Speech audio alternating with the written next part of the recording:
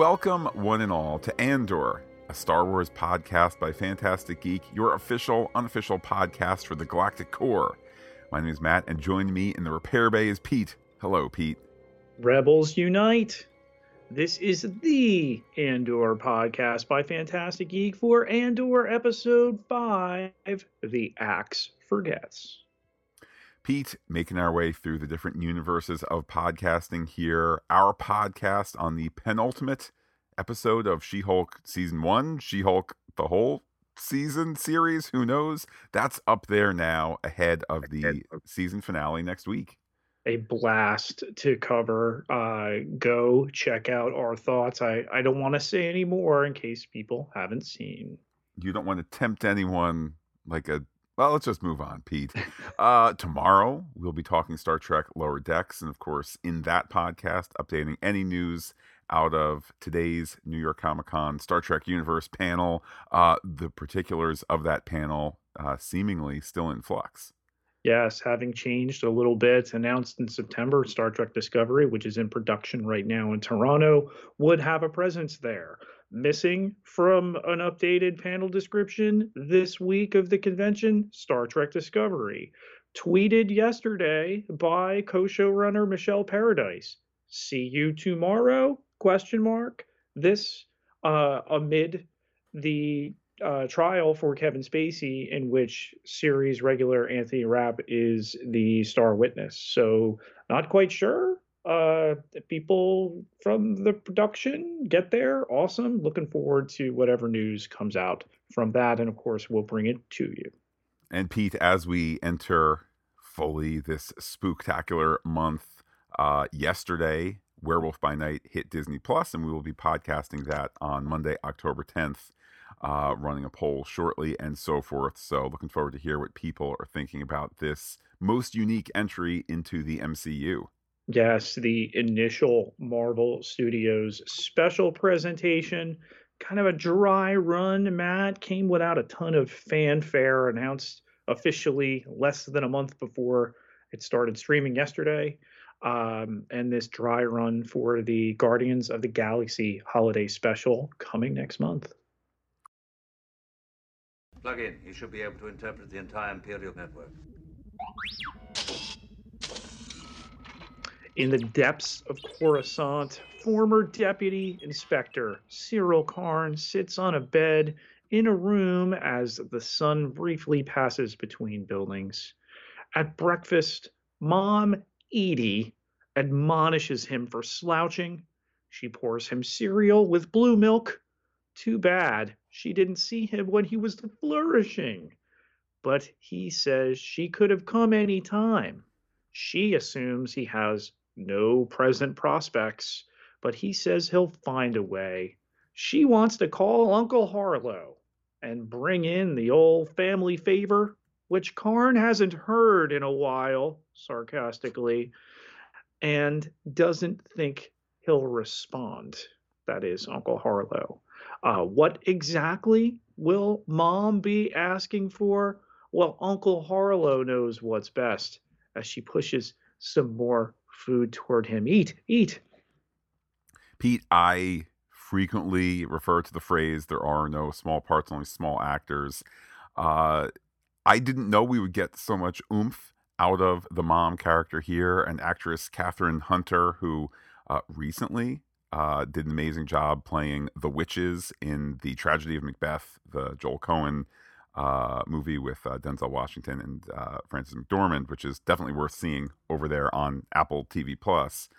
Here, she's just chewing through the scenes here. This could be a boring scene where they sit in space dining area, but just the subtext in her acting, the undercutting of her son, the support of him, the I told you so, the you let me down, all of this dripping with how she presents things and not necessarily in the forefront of the words she is saying.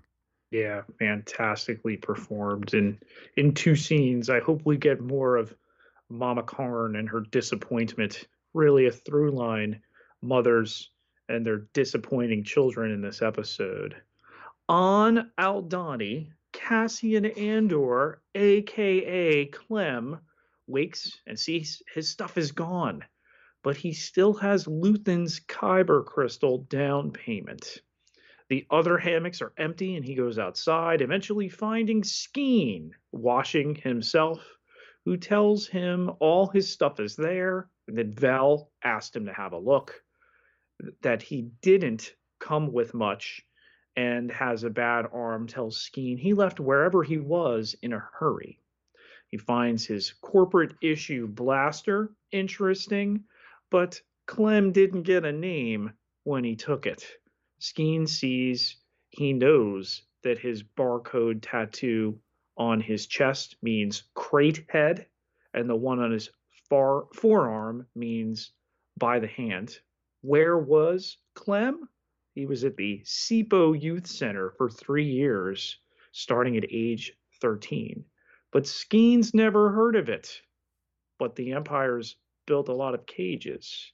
The axe forgets, but the tree remembers. Certainly, in addition to being the name of the episode, a theme to what's going on here. Uh, Skeen is asked, so is he there for revenge? He says yes. As for Andor, Clem, he wants to help, but of course he won't say who sent him. We do a little welcome, maybe reintroduction, renaming of the people in the group. Skeen noting that young Nemec is a true believer, all about the cause. Pete, that was when I heard your words ringing in my ear. You know, Nemec, so young, so pure, he won't make it. He's dead. There also is Cinta Kaz, stone cold and fearless, much like a description on the backboard of a blister pack for a toy. I'm saying that this was with slightly cynical the week after I ordered my Velsartha action figure. Lovingly cynical.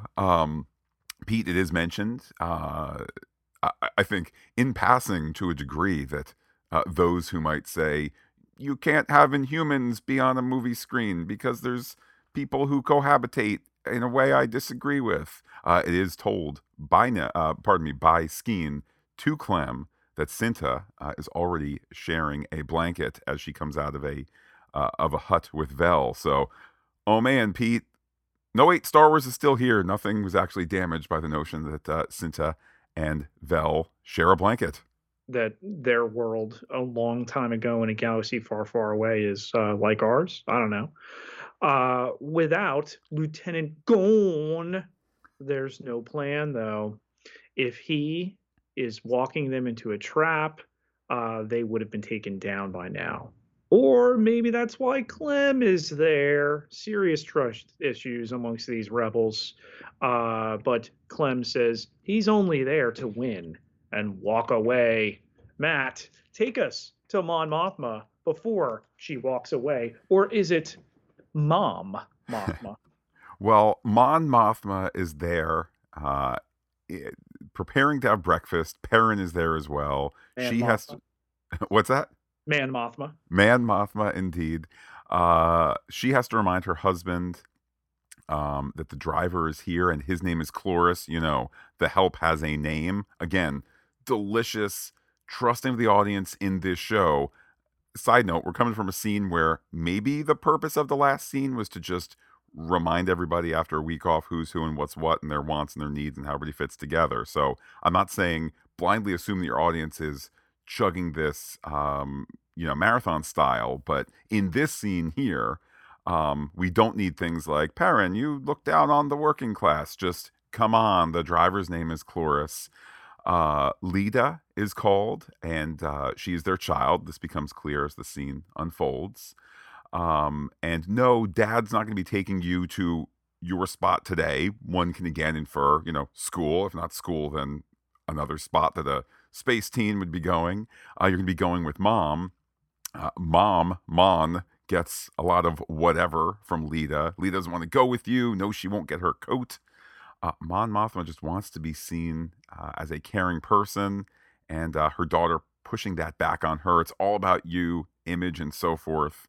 Mom is so hurt. And I just want to point out, Pete, fantastic camera work here as all three of the people seem distant from each other at the table. Pete, I'm going to compare it favorably to the greatest edited table scene ever, that of the breakfast montage in Citizen Kane that achieved a similar thing. This does it with less cuts, and it's just everything feels so cavernous. This home is not a home, it's a house where people happen to be eating together, and that's all communicated through the visuals and the acting. And again, not dialogue to say, I feel like this is not a family. Heron's posture there, even the passive aggressive, well, you got to clear it with mom if you're going to come with me. This family is in disarray. No one needs to say that. We're shown that, which is the best storytelling here. And of course, Mon Mothma gets up and tells her daughter and her husband she so appreciates their support before leaving. Back on Aldani, the rebel camp gets going for the day, and Nemec gives Clem some memorable Dre milk to live on. Though it's not nice. And we, this time we get it said in dialogue as well as Andor/Clem's reaction here. Only because we can't taste things we watch yet. Pete, not yet. Again, look, major opportunity here. Coming again, I'm proposing here. This is not an actual. I don't want to taste things I'm watching. Sorry, Pete. Can't you imagine this summer coming to Galaxy's Edge on both coasts? You can get a Dre Milk milkshake that tastes of Gatorade and blue cheese. No thanks. Andor is handed an oldie navigation tool by Nemec in a scene that is a bit talky about philosophy and so forth. Nemec opens this discussion by saying that this tool, which kind of functions by itself, they don't go into the particulars greatly, but it kind of can function by itself. One can imagine a GPS-less GPS, if you will. Right. Sexton is what I kind of, compared it to, that it can't be jammed, it can't be intercepted, that you could learn it with difficulty, but you don't need the old lazy imperial tech that we've all become so reliant on. Read my manifesto. Indeed, so this is an opportunity. We should be more independent. He's indeed writing that manifesto about oppression. Pete, a line here that I think I know and and probably a lot of people can suspect what inspired Tony Gilroy and company for this here. It's easier to hide behind 40 atrocities than one. Mm-hmm. And just the notion of when there are so many houses on fire, somehow becomes the norm. But what does Clem believe in? He knows what they're up against, and everything else can wait. Again, continuing the philosophical thing here, please read Nemec's work, because the navigation tool is a tool to make your way through life, and so too is this manifesto, a map through political thought. Tamarin interrupts by calling for Clem. Nemec asks if Skeen trusts Clem, who says he barely trusts Nemec. In the hut, Vel goes over the plan again with the model. They want to know how Clem would calibrate the weight of the load they're stealing on an overhead rail. He asks if it's a test. Matt, I believe you have some experience with word problems today. Before hopping on the podcast, I indeed was helping my daughter with some word problems. So what's the square root of the thing for Cassian Andor and them to steal the stuff?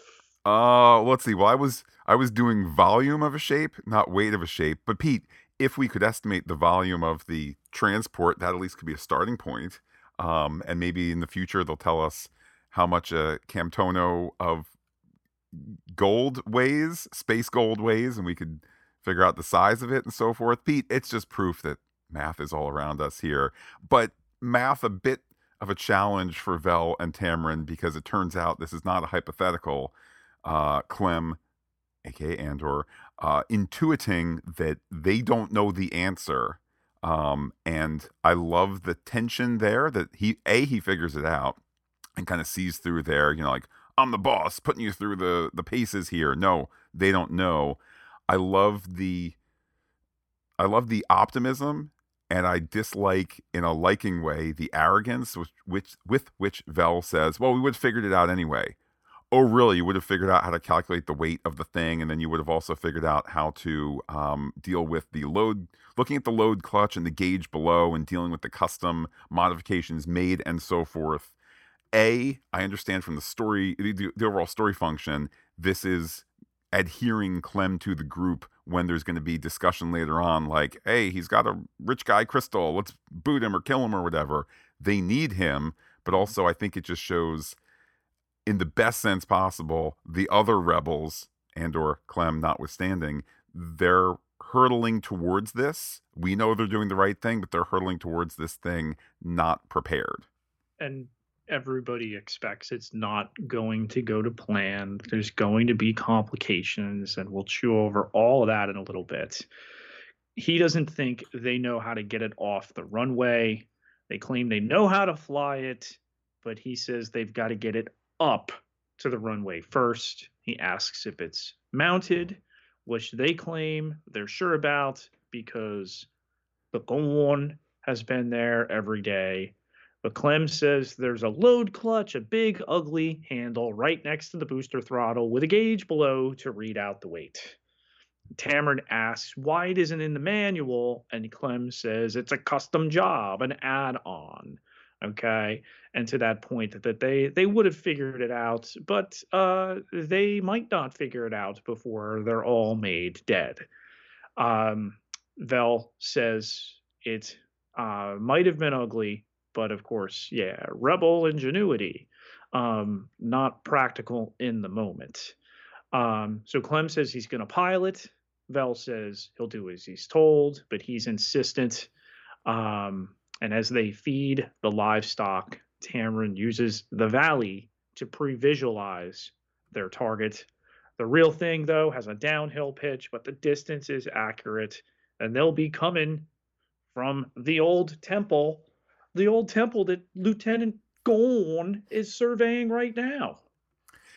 Indeed, cut to him. He's chewing out some lower level officers. Look, the old temple has all this target practice junk. This was supposed to be cleaned up. What do you mean the guys who are going to do it are helping the commandant's wife move furniture? Kind of get going here.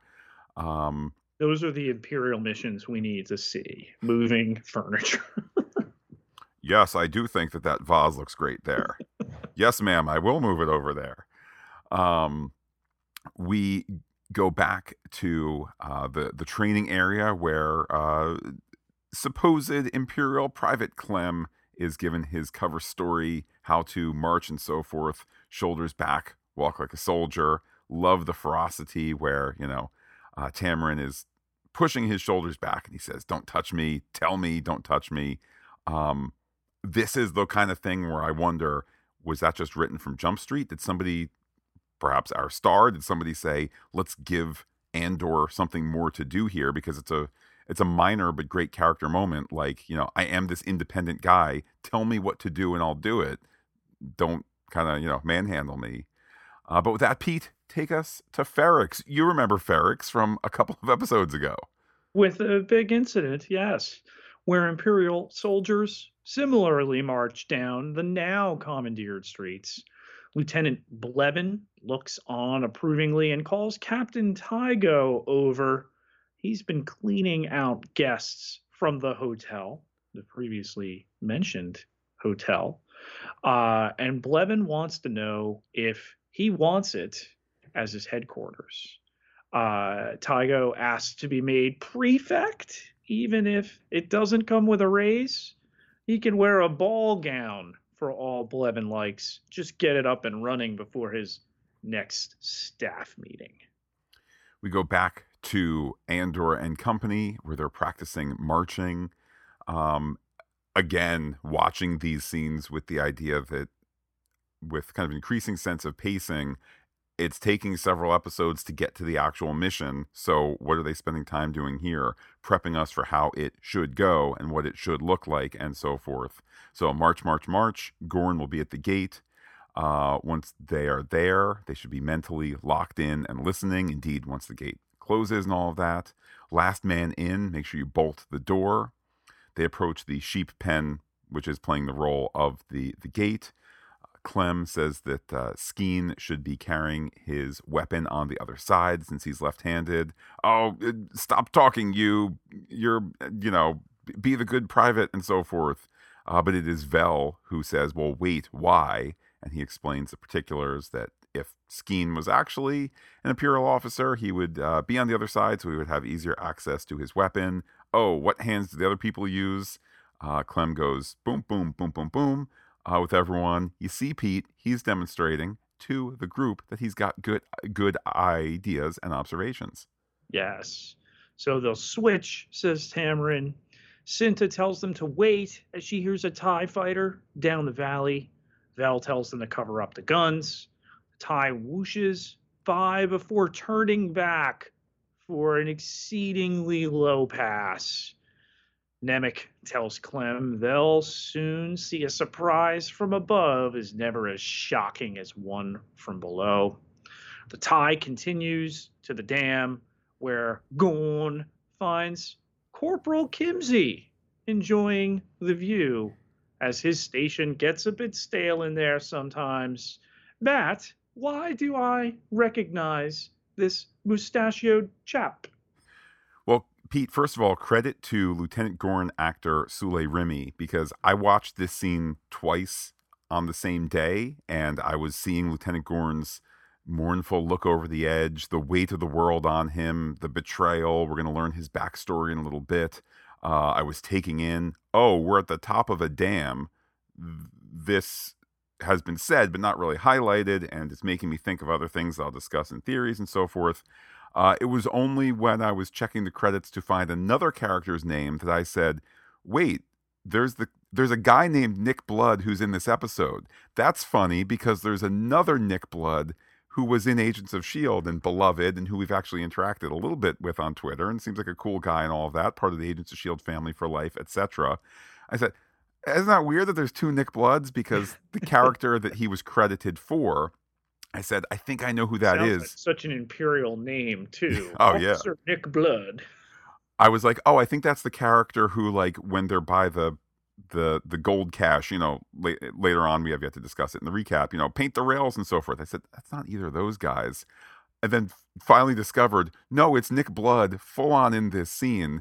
It's to the credit of the scene, the acting going on with Lieutenant Gorn and so forth, that I completely missed this familiar face. I texted you, you hadn't noticed either, but whether this is a one and done scene or whether this is potential for more screen time for Nick Blood, Pete, got a Marvel alum working in Star Wars, all around good guy. Guy's been, again, cool to us with a couple of tweets here and there over the years. So welcome aboard, Nick Blood. Agent Hunter there, raiding Agents of S.H.I.E.L.D. After already reigning Game of Thrones, Matt, the number of actors in the first 5 episodes there from that franchise. But here, Kimsey asks, are they tearing down all of this to move the airbase here? Which Gorn says has been discussed. Not too many Donnies, Al Donnies to worry about anymore. How many does he think they'll have tomorrow? It was less than 100 last time. Still enough to smell, though, right, sir? Imagine with a couple thousand. And of course, Gorn can.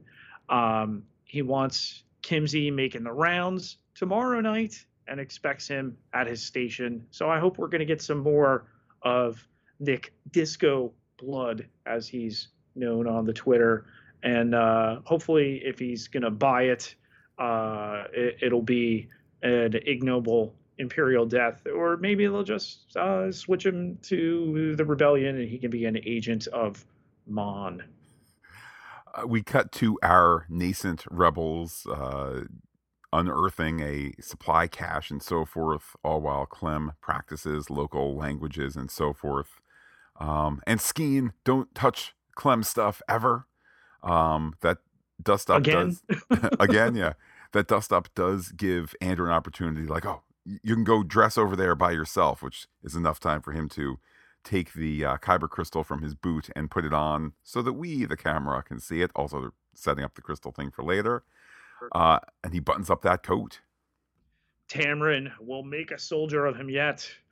Lieutenant Deidre Miro passes by Blevin and his staff after he's returned from Ferrex, gives him a rueful look there, and she asks her assistant, Hirt, about Hosnian Prime, who is apparently a model of imperial efficiency or lying about items that may have gone astray. She tells him to go, but she didn't realize how late it was. Um, he's staying if she is. She admits she doesn't know what she's doing, but he says she is on to something. Kessel, Fondor, targeting consoles from Jakku, proton warheads from Base K, the aforementioned Steerguard Starpath unit. Deidre says that Major Partagaz is right. It's too spread out to be organized. She knows if she was them, though, that's how she'd do it. Never climb the same fence twice. Hirt says it's too random to be random. So she pulls at her collar and asks him if they can look at 2 more files each. He nods, and she pops some pills as he hands her something to wash them down with. Hopefully they're just calf pills. But what a scene here again.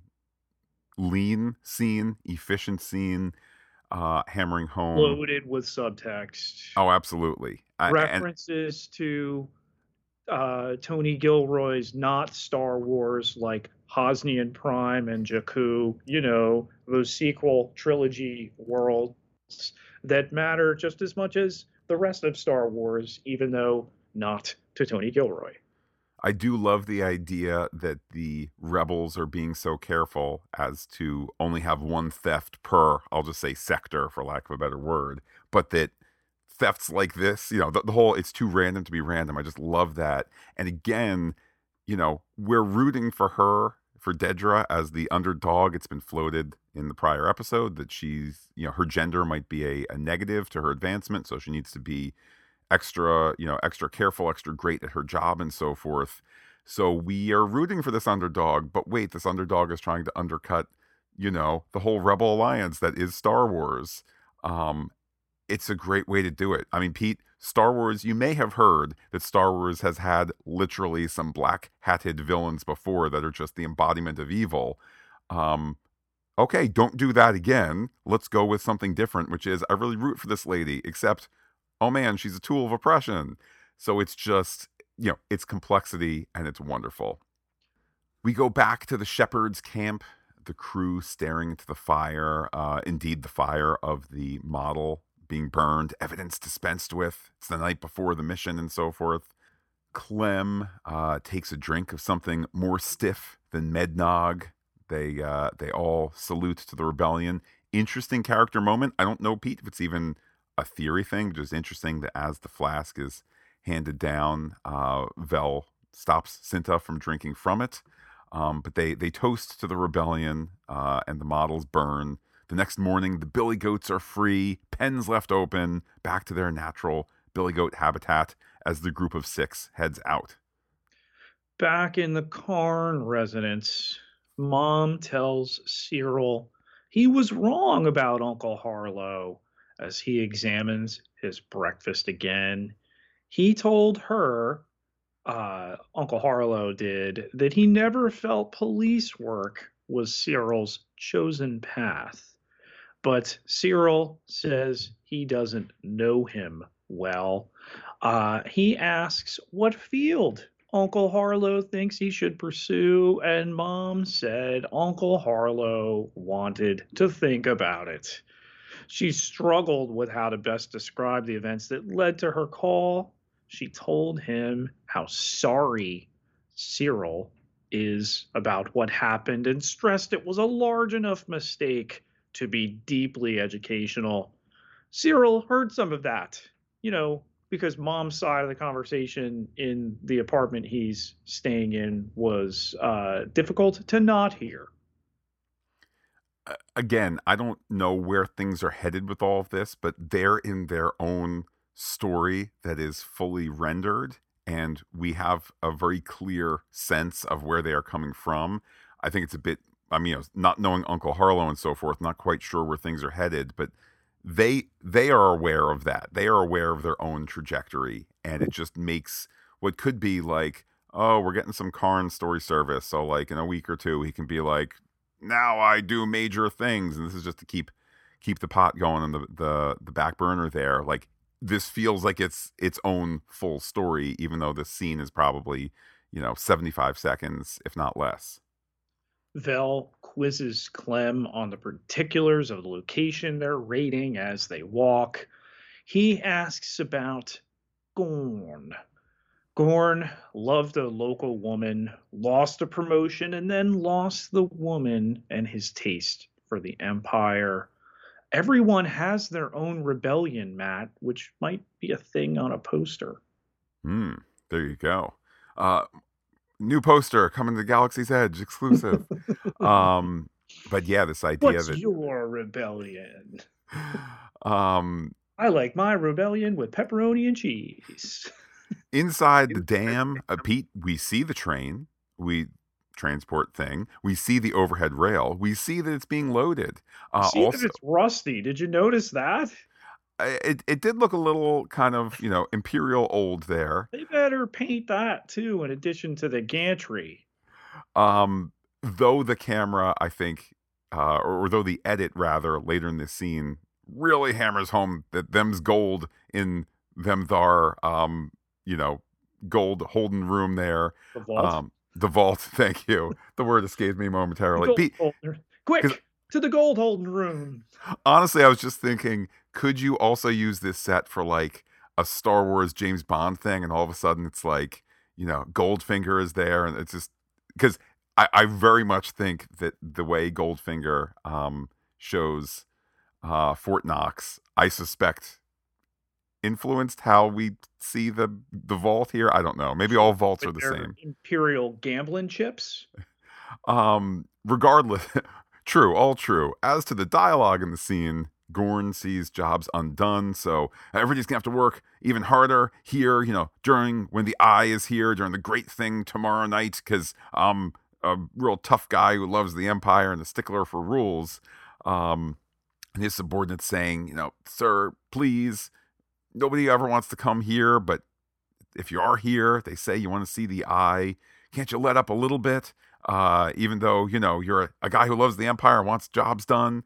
Fine, fine. Tell the men I almost punished them because I'm a really tough guy who loves the Empire. And this is when we get a quick cut to the space gold. Yes, in the vault there, they shine those credits right after Gorn smiles satisfyingly as he walks away. He's done the reverse psychology. On their trek, the rebels take a breather. Skeen sneaks up on Clem and puts a knife to his throat and rips the Kyber crystal off his neck and shows the other. See, Sky Kyber, look at it go. Oh, I didn't know it was Sky Look at it Kyber. That go, I should say. What's that? I didn't know it was Sky Kyber. Now we're really Uh, talking. until they told us before and then again after. It's a stone worth 30,000 credits, Matt. Who brings a treasure to a robbery? Great line. Delicious line. Yeah. Okay. Clem reaches for his blaster. Tamarin is behind him, tells him not to. Nemec says there's a ship in the valley, so more impending danger, perhaps. Vel tells them to move. Skeen gives it back. Nemec says the ship is headed towards the garrison. They see this Imperial Lambda class shuttle headed away, and Clem admits he's being paid to be there. Tamarin asks if Vel knew and tells her the choice was presented of take him or call it off. But Clem says this happens. They have too much time to worry right now before. Of course, he's afraid, but there's a difference between fear and losing your nerve. Tamarin asks Cinta if Vel told her. She did not. And Vel tells them to get to the camp and they can talk it all over there. We cut to Mon Mothma's speeder, where wife and husband are taking in a silent ride. Some conversation does happen. She's taking her earrings off, so we are post an event. I don't know if this was the dinner from last week, although that was supposed to be at their house. But regardless, um, having come from an event, Perrin has just heard from somebody else about Mon Mothma's new foundation. She dryly says, I didn't think you'd be interested in it. It's charitable. And Perrin has Cloris, the driver, take the expressway. I must confess, Pete, this is a perfectly fine scene. I don't currently understand what it does to Oh, further the narrative. there's so much going on here. They've clearly been out.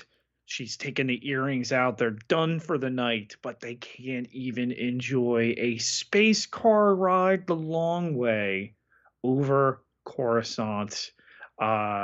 The real rebellion is in this family. We go to the Magnificent Six, approaching the dam from above, hiding in the dark. Let's get a signal fire going. We go back to Karn. Let's not forget about him, Pete. He opens his hollow reader and considers young Andor's face. Is that perhaps the way out of his predicament? With his clone trooper toys on the shelf behind him, Matt, he wants to be an identical soldier, genetically engineered just like them. Pete, I have zero criticism for the fact that he is a grown up with Star Wars toys that he can see right now over there. That's, you know what? Maybe there is redemption for Karn, and he's not a proto secessionist who's going to pay the price. Maybe he's a good guy deep down. Wow, I feel unseen. Gon checks his space watch and looks through his binocs to see the fire signal. Vel tells Skeen to tell Clem about his brother, a farmer the Empire killed. The prefect, wherever, took his land, then flooded it. May have been there, not quite sure. His brother then got in a boat and filled his pockets with stone. You know, explicit that he committed suicide. Clem thoughtfully asks what type of farm. It was a pepper tree farm, centuries old here. Skeen says that's as close to an apology as Clem's ever going to get. Clem says it's close enough. Vel tells Clem Tamarin's completely in charge now. Clem asks where she will be, and she says if all goes well, he'll see her tomorrow night. Clem tells Tamarin he won't have a problem with him. Nemik wishes Vel and Cinta good luck. No farewells, though. Plenty of work to do as they leave. Almost as a postscript, we are at Luthen's shop, where he is in the back room there, fiddling with his space ham radio. In front of two holocrons, okay, and also two of the three Sankara stones. Matt, Pete, where might we see Sankara stones elsewhere? maybe in Mola Ram's hands in India a long time from now in the Indiana Jones franchise. Ah, that's the one that Lucas and Spielberg made when they were both getting divorces. Thanks, Wow. helping cause a PG-13 rating when you scared children. Well, maybe those artifacts will net Luthen and Clea here some fortune and glory. Pete, I wish that they weren't selling them because those relics, they belong in the museum. But I digress. He's been fiddling with the radio for an hour. She thinks that nothing is coming through tonight, so you'd be better off cleaning some coins. But has she checked her walk-away pack? Pete, that's what more modern and perhaps more concerned people might call a bug-out pack. Has she also checked the pack on the Fondor? Yes and yes. She doesn't like to see him so tense.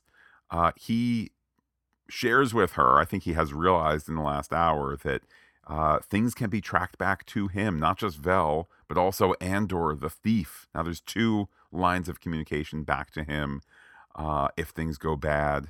She says, well, regardless, it'll be over this time tomorrow. And then the delicious response, or it will just be starting. And they head out there, and he closes the room to close the episode. People are starting to stand up. Just how will the revolution happen? Pete, let's start with this. I think the show in the last couple episodes, they have both shown us that the forthcoming train payroll job is taking place at a dam, but they have also not really highlighted the fact that it is a dam. That made me think of the movie Dam Busters, which not only tells a largely true story from World War II about a plan to drop a bomb on a dam using new technology where it bounced on the water, then sunk to the bottom of the dam and so forth. But Dam Busters was in that George Lucas way.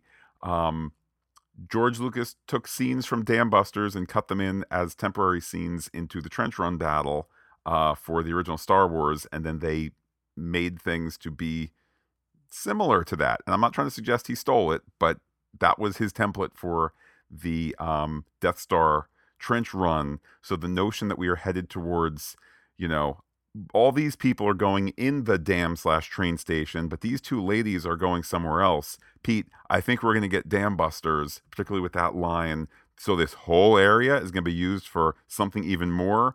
Not if they can bust the dam. Yeah, the idea of an air base. Where were Vel and Cinta headed?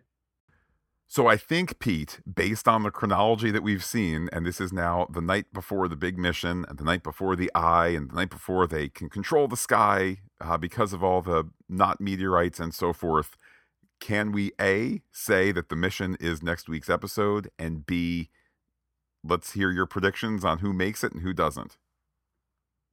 I think there'd be a full-on uproar if they don't, raid the damn dam next episode. As I was joking in our recap here, it's fine. This continued build up, the drawing out of tension is delicious, and more details instead of just all right. And now we do a space battle on land thing.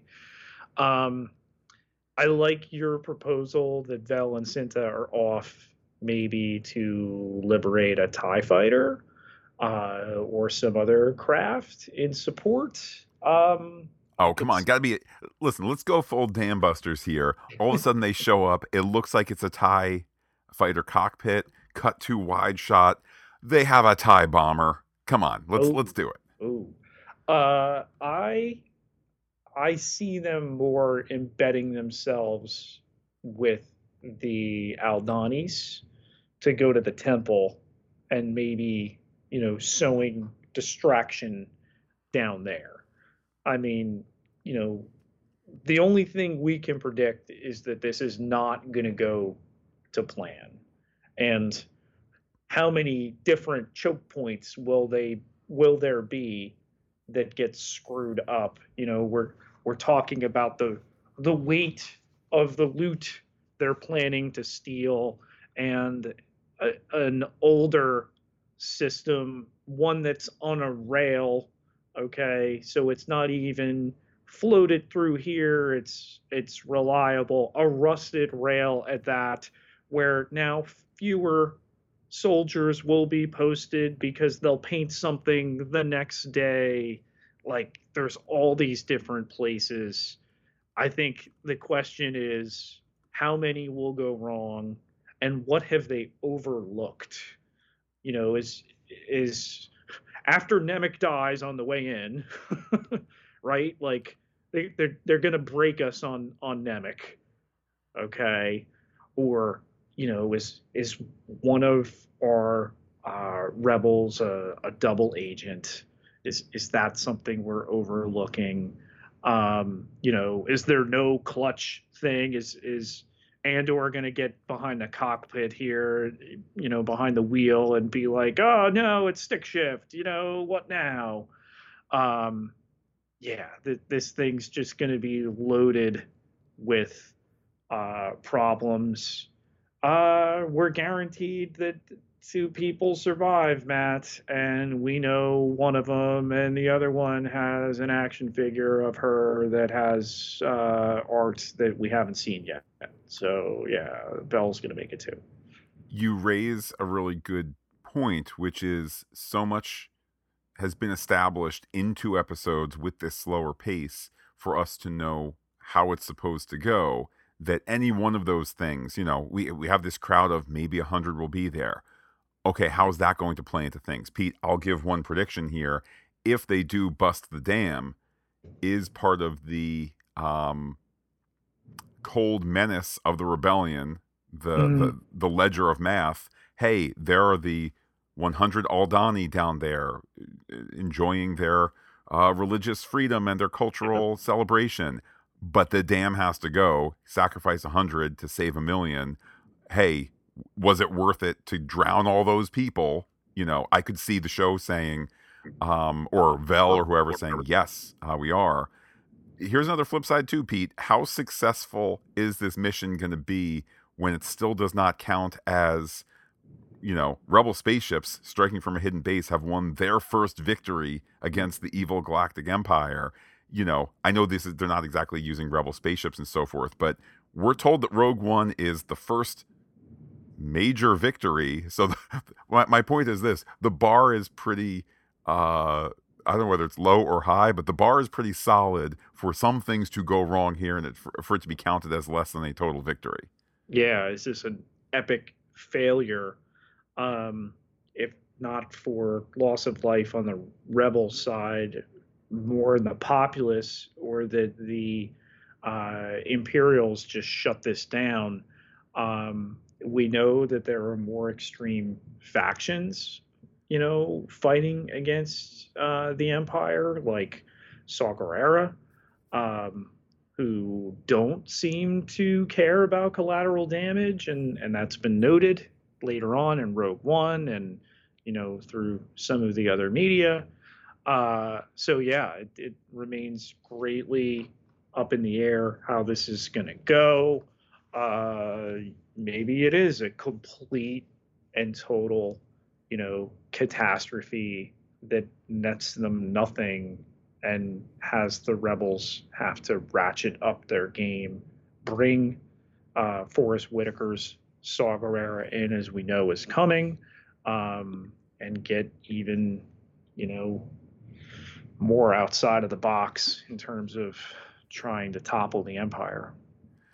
And I think that's one of the interesting benefits of this show existing as a prequel. And this is a discussion similar to what we had for Kenobi, and we have inhabited a similar prequel space for Star Trek Strange New Worlds.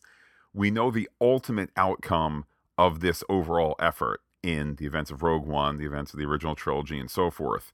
So weirdly, the fact that we don't know the particulars on how we got there, that gives a ton of room for a path to success or a path to partial or indeed total failure.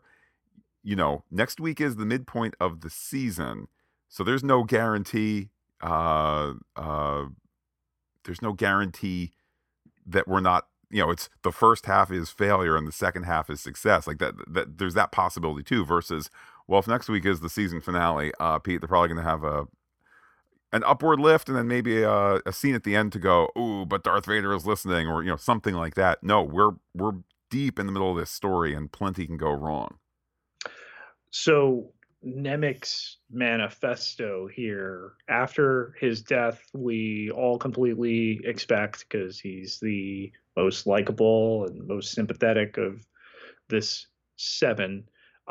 Does this manifesto take on some kind of larger significance within the Rebel Alliance? It was such a talky scene when he's talking about that, and the references to mapping for yourself and independence and all of that. I had a couple of thoughts coming out of that scene. First is, if Tony Gilroy and the small writing staff, which again consists of Tony Gilroy, Dan Gilroy, and Bo Willimon, um, Stephen Schiff will get a writing credit for episode 7. That he was the showrunner who was shown the door. So I suspect this writing credit might be more of a attaboy than he crafted the episode 7 script with quill and ink, Shakespeare in Love style. But I'd wondered if the manifesto scene, to bring it back to that, is it these writers getting through some philosophy and some reflection of the modern world and so forth, and maybe a producer saying, all right, we're not going to do 4 scenes where we sit and go talking about the real world. Can we boil it down into one? Heck, the actor kind of speeds through some of the stuff. And again, that's not a criticism. It was a lot of philosophy in a little period of time. I think if his manifesto gets out there and it's inspiring other people and we see them reading it and wiping away a tear because this guy was killed at Aldani, that's one story outcome. If we kind of don't hear more of it, then I think it might be a little insight into the writing room where they're like, we need to show philosophically where these people are coming from, but heaven forbid Disney get caught in too much of a political discussion, then who knows what could happen. Certainly, mother of the rebellion here, Mon Mothma, knows about rebellion within her own household.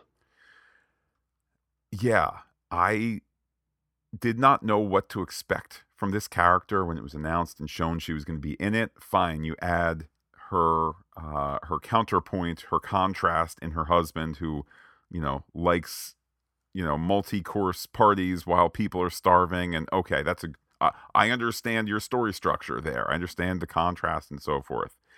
To now add this notion that from her daughter's perspective, perhaps implicitly from her husband's perspective, she's so wrapped up in the import of the empire and these larger issues and so forth that she's not present as a mother, that she's not present as a wife in a marriage I think that we see as largely icy. And even this claim that she's using her daughter as a prop. I did not expect us to be kicking any dirt onto the character of Saintly Mon Mothma, who's aspiring leader and so forth. Again, I appreciate the depth that they are giving to her. As to what to make of it, I'm not quite sure. Again, that's part of the benefit here. We know Mon Mothma remains eternal and dressed in robes, and many Bothan spies died for all of this. Okay, that's great. What's the middle look like? We have no idea. The name of Lita is taken directly from the expanded universe, so they kept that. They, fold her in as Space Chelsea Clinton.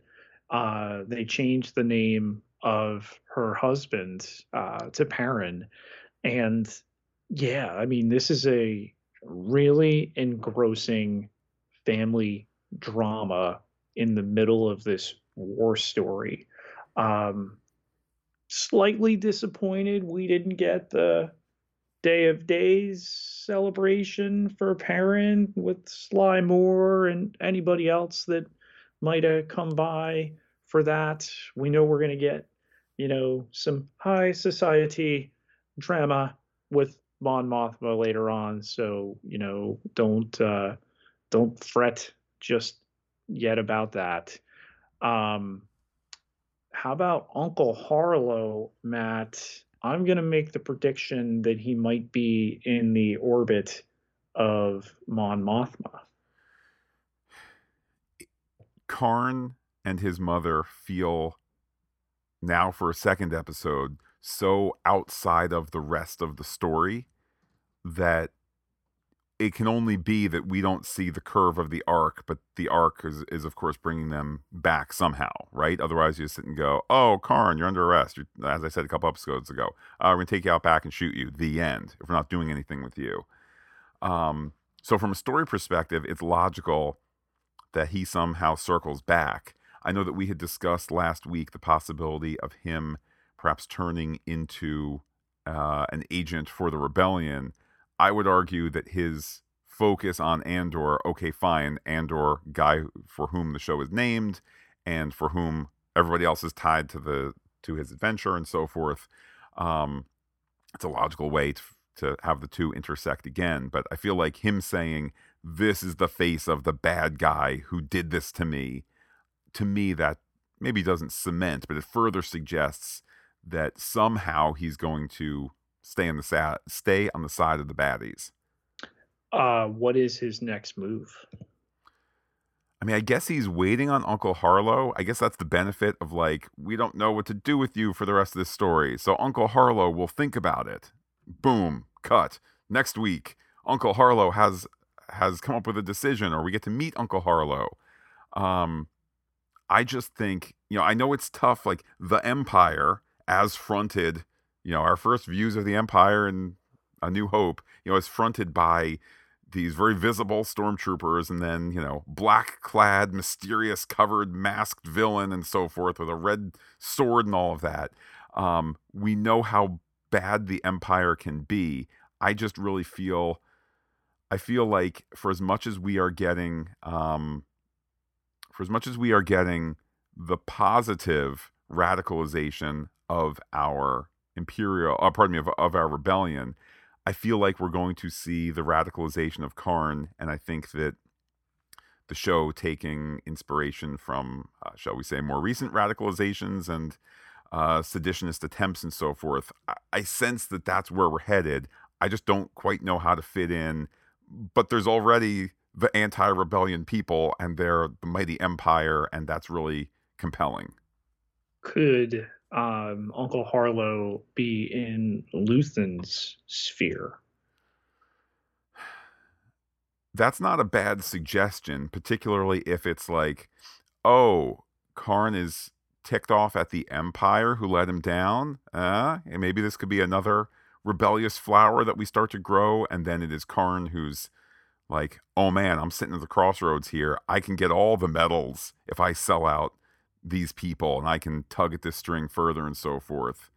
Um, so I think that that's probably. I don't want to reduce what you said to like a path of least resistance writing wise, but that would be a heck of a way to be like, Uncle Harlow is maybe, again, whether he's aware that Luthen is involved in these rebellious activities, or if it's just that handoff to the Luthen sphere of the story. That's almost a more direct way to get Karn back in the action than other options. Deidre Miro is looking for connections here. Is she on to something, or is her assistant perhaps amorous? I have not been picking up an amorous thing from the assistant. I think he's just as. Oh, first of all, to have a character like Dedra, who is operating, by herself, and that she's not getting help from the establishment and so forth, she needs a number two from whom she can bounce off ideas and share philosophy and things of that sort. I think he's Pete. I'm thinking, frankly, of Commander Ransom on Lower Decks. This number two guy here is happy to be supporting his superior, and when the superior is looking a little down, he knows to kind of come in there and say, "Hey, we can do it. What you said about a pattern, it's too random to be random. Let's keep working, boss." Wind beneath the wings and so forth. Again, against this tragedy of, I'm rooting for her, but not to a point where she actually figures out that there's a rebel alliance and captures all the leaders, and and it's curtains for our heroes. Here's something to wash your pill problem down with. Yeah, like, I'm thinking, I know we've had obviously the death sticks and all of that, and I guess there's been, like, by implication, some cantina folks might have been on the hookah or things like that. But the spice, it's not a spice dream. But generally speaking, we haven't seen the world of Star Wars where there's like, the needle in the arm and that sort of thing. Again, we've seen kind of the world of that, but we haven't seen, like, here's the hardcore, heroin metaphor. So again, it's one of these things, well, somebody added the detail there. If it was just like, let's dig in. All right, well, she could take a purposeful sip of liquid to say, oh, I'm getting ready for the night of work. Or it could be, let's put the calf on the kettle. Okay, I understand. They're going to drink coffee tonight. the popping of pills, it's one of those things that's got to be a sticky detail that's not foreshadowing yet. It's not Chekhov's gun yet, but it's got to be something. The Imperial engineer coming to Aldani from Coruscant is checked again. No name. We mentioned Galen Urso as a possibility last episode. Matt, what if this officer is the future Director Krennic?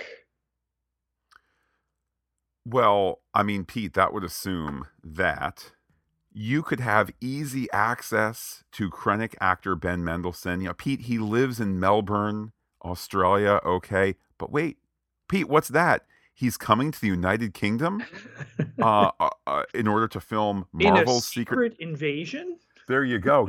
And that filmed, let's see, that filmed in London from September 2021 to April 2022. That happens to be a perfect overlap with Andor that filmed from filmed around the same time. So could it be super easy to sit and go, hey, you still the same size? Need the pants let out, brought in, whatever it is, boom, bing, bang, boom. Have Marvel send your pant size over, send your waist size over. You hop into the costume, you show up, you say, very good, very good. Oh, that railing isn't painted. Paint that, mister. Boom, you're out in half a day. We'll get you back. Thanks so much for working on your off day, or thanks, Marvel, for lending him for the day. It's right there for the taking. It's almost more for the taking than some of our other options. Is the failure of this Aldani mission going to be so severe, Matt, that Luthen will be forced to sell his Sankara stones for fortune after no glory? I appreciate the reference. If your larger question is, when does Luthen have to fish or cut bait? I mean, it's worth thinking about pending the outcome of next week's episode, or let's look at what is known. Through 5 episodes, there he is working in the shadows and keeping it a secret. So he's kind of, he's definitely involved, but he's kind of an instigator, but then back selling his stuff. Is there something in the second half of the series that makes him need to take a more definitive stand? Does that portend his own violent end here?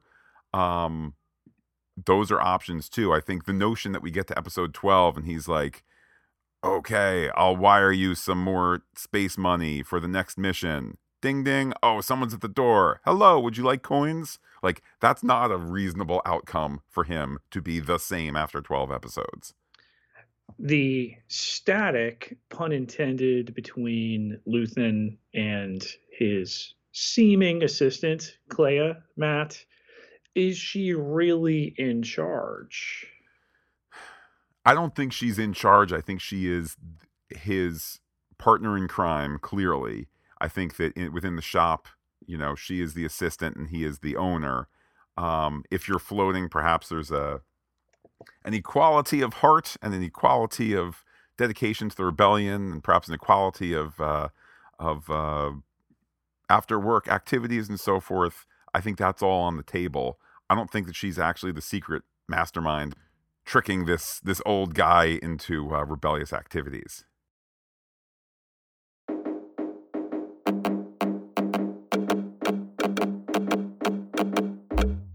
Our rebel spies have sent us some secret transmissions.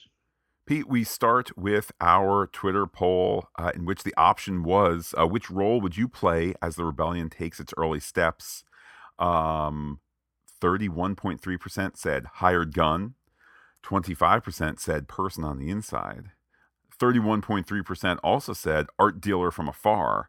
And then 12.5% said Vel's extra secret job. Pete, I bet when people see Vel flying a TIE bomber and the bomb bounces, then goes ka-dunk and sinks down at the bottom of the dam, and then the dam is busted, I bet people are going to say, oh, I wish I had that job too. Some replies on Twitter. First from @SteveThurberge, who says, felt like I could simmer in this episode a lot more than last week. Subtle, slow burn items. Uncle Harlow, Crate Head, Empire, Ladder Climber Person. Next week will be a Hold Your Breath action episode, and I think they have earned it after the last two. We hear from Captain Noel Gardner at Noel Camille. Clearly, I'm the art dealer. I'm really loving these characters, even though I'm sure we're going to lose most of them. Right now, I need more background on Mon Mothma's family. I have a bad feeling they are enjoying the Imperial life, and that will cause a problem soon. Try Hard Troy, Cyril Karn, is another fascinating character. His desire to prove himself will be his downfall. I can't wait for next week. Heist time. Next, we hear from Ian Silverman at Sylvie_76.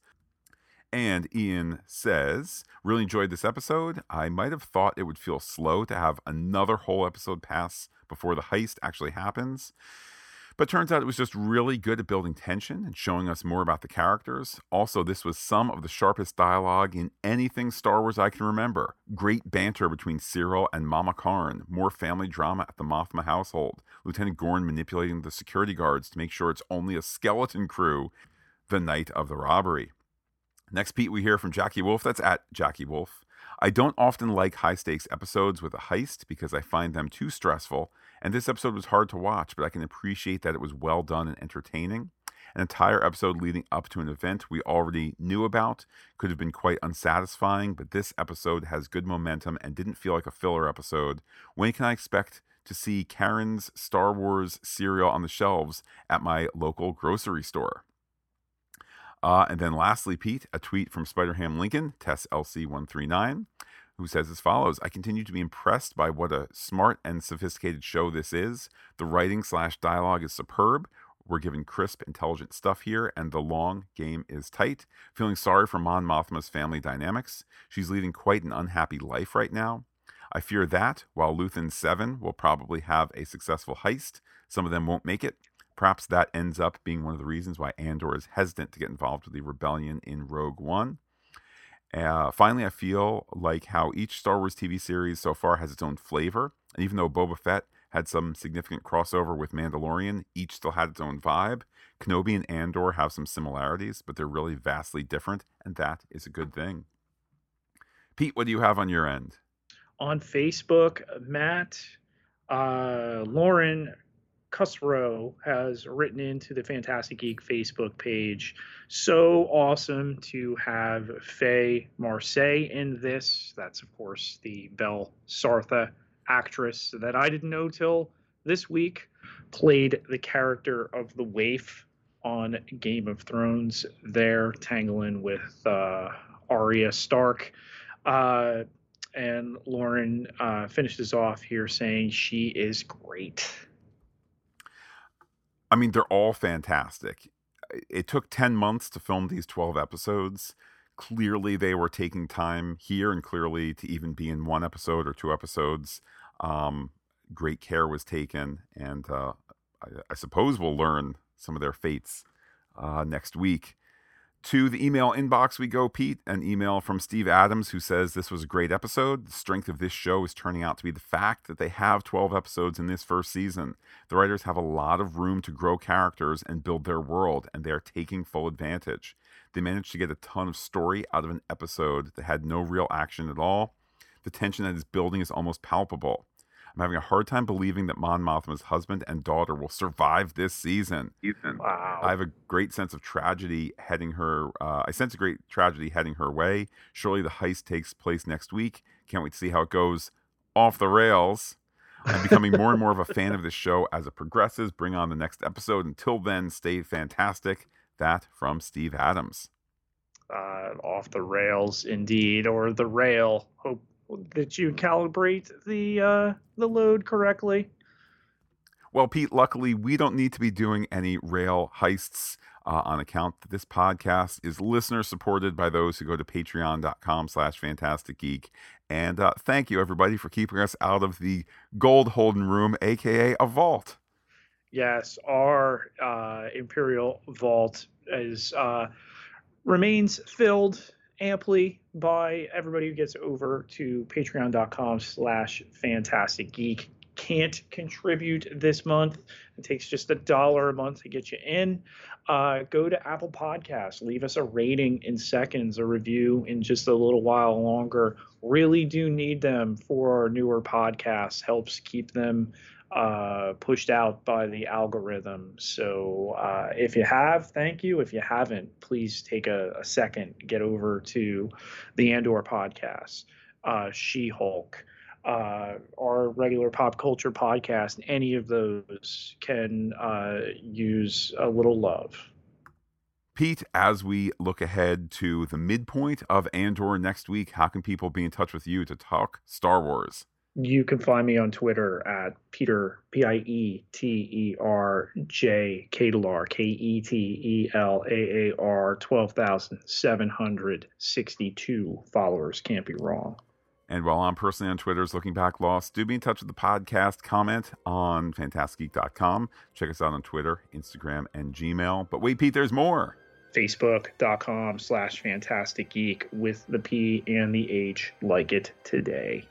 For those listening on the Pop Culture Podcast feed, not only is there some Star Trek discussion tomorrow and Werewolf by Night on Monday, but next weekend will be the wrap of She-Hulk as we continue, of course, with Andor and Star Trek Lower Decks and so forth. But for now, Pete, I will say adios to all our listeners and give you the final word.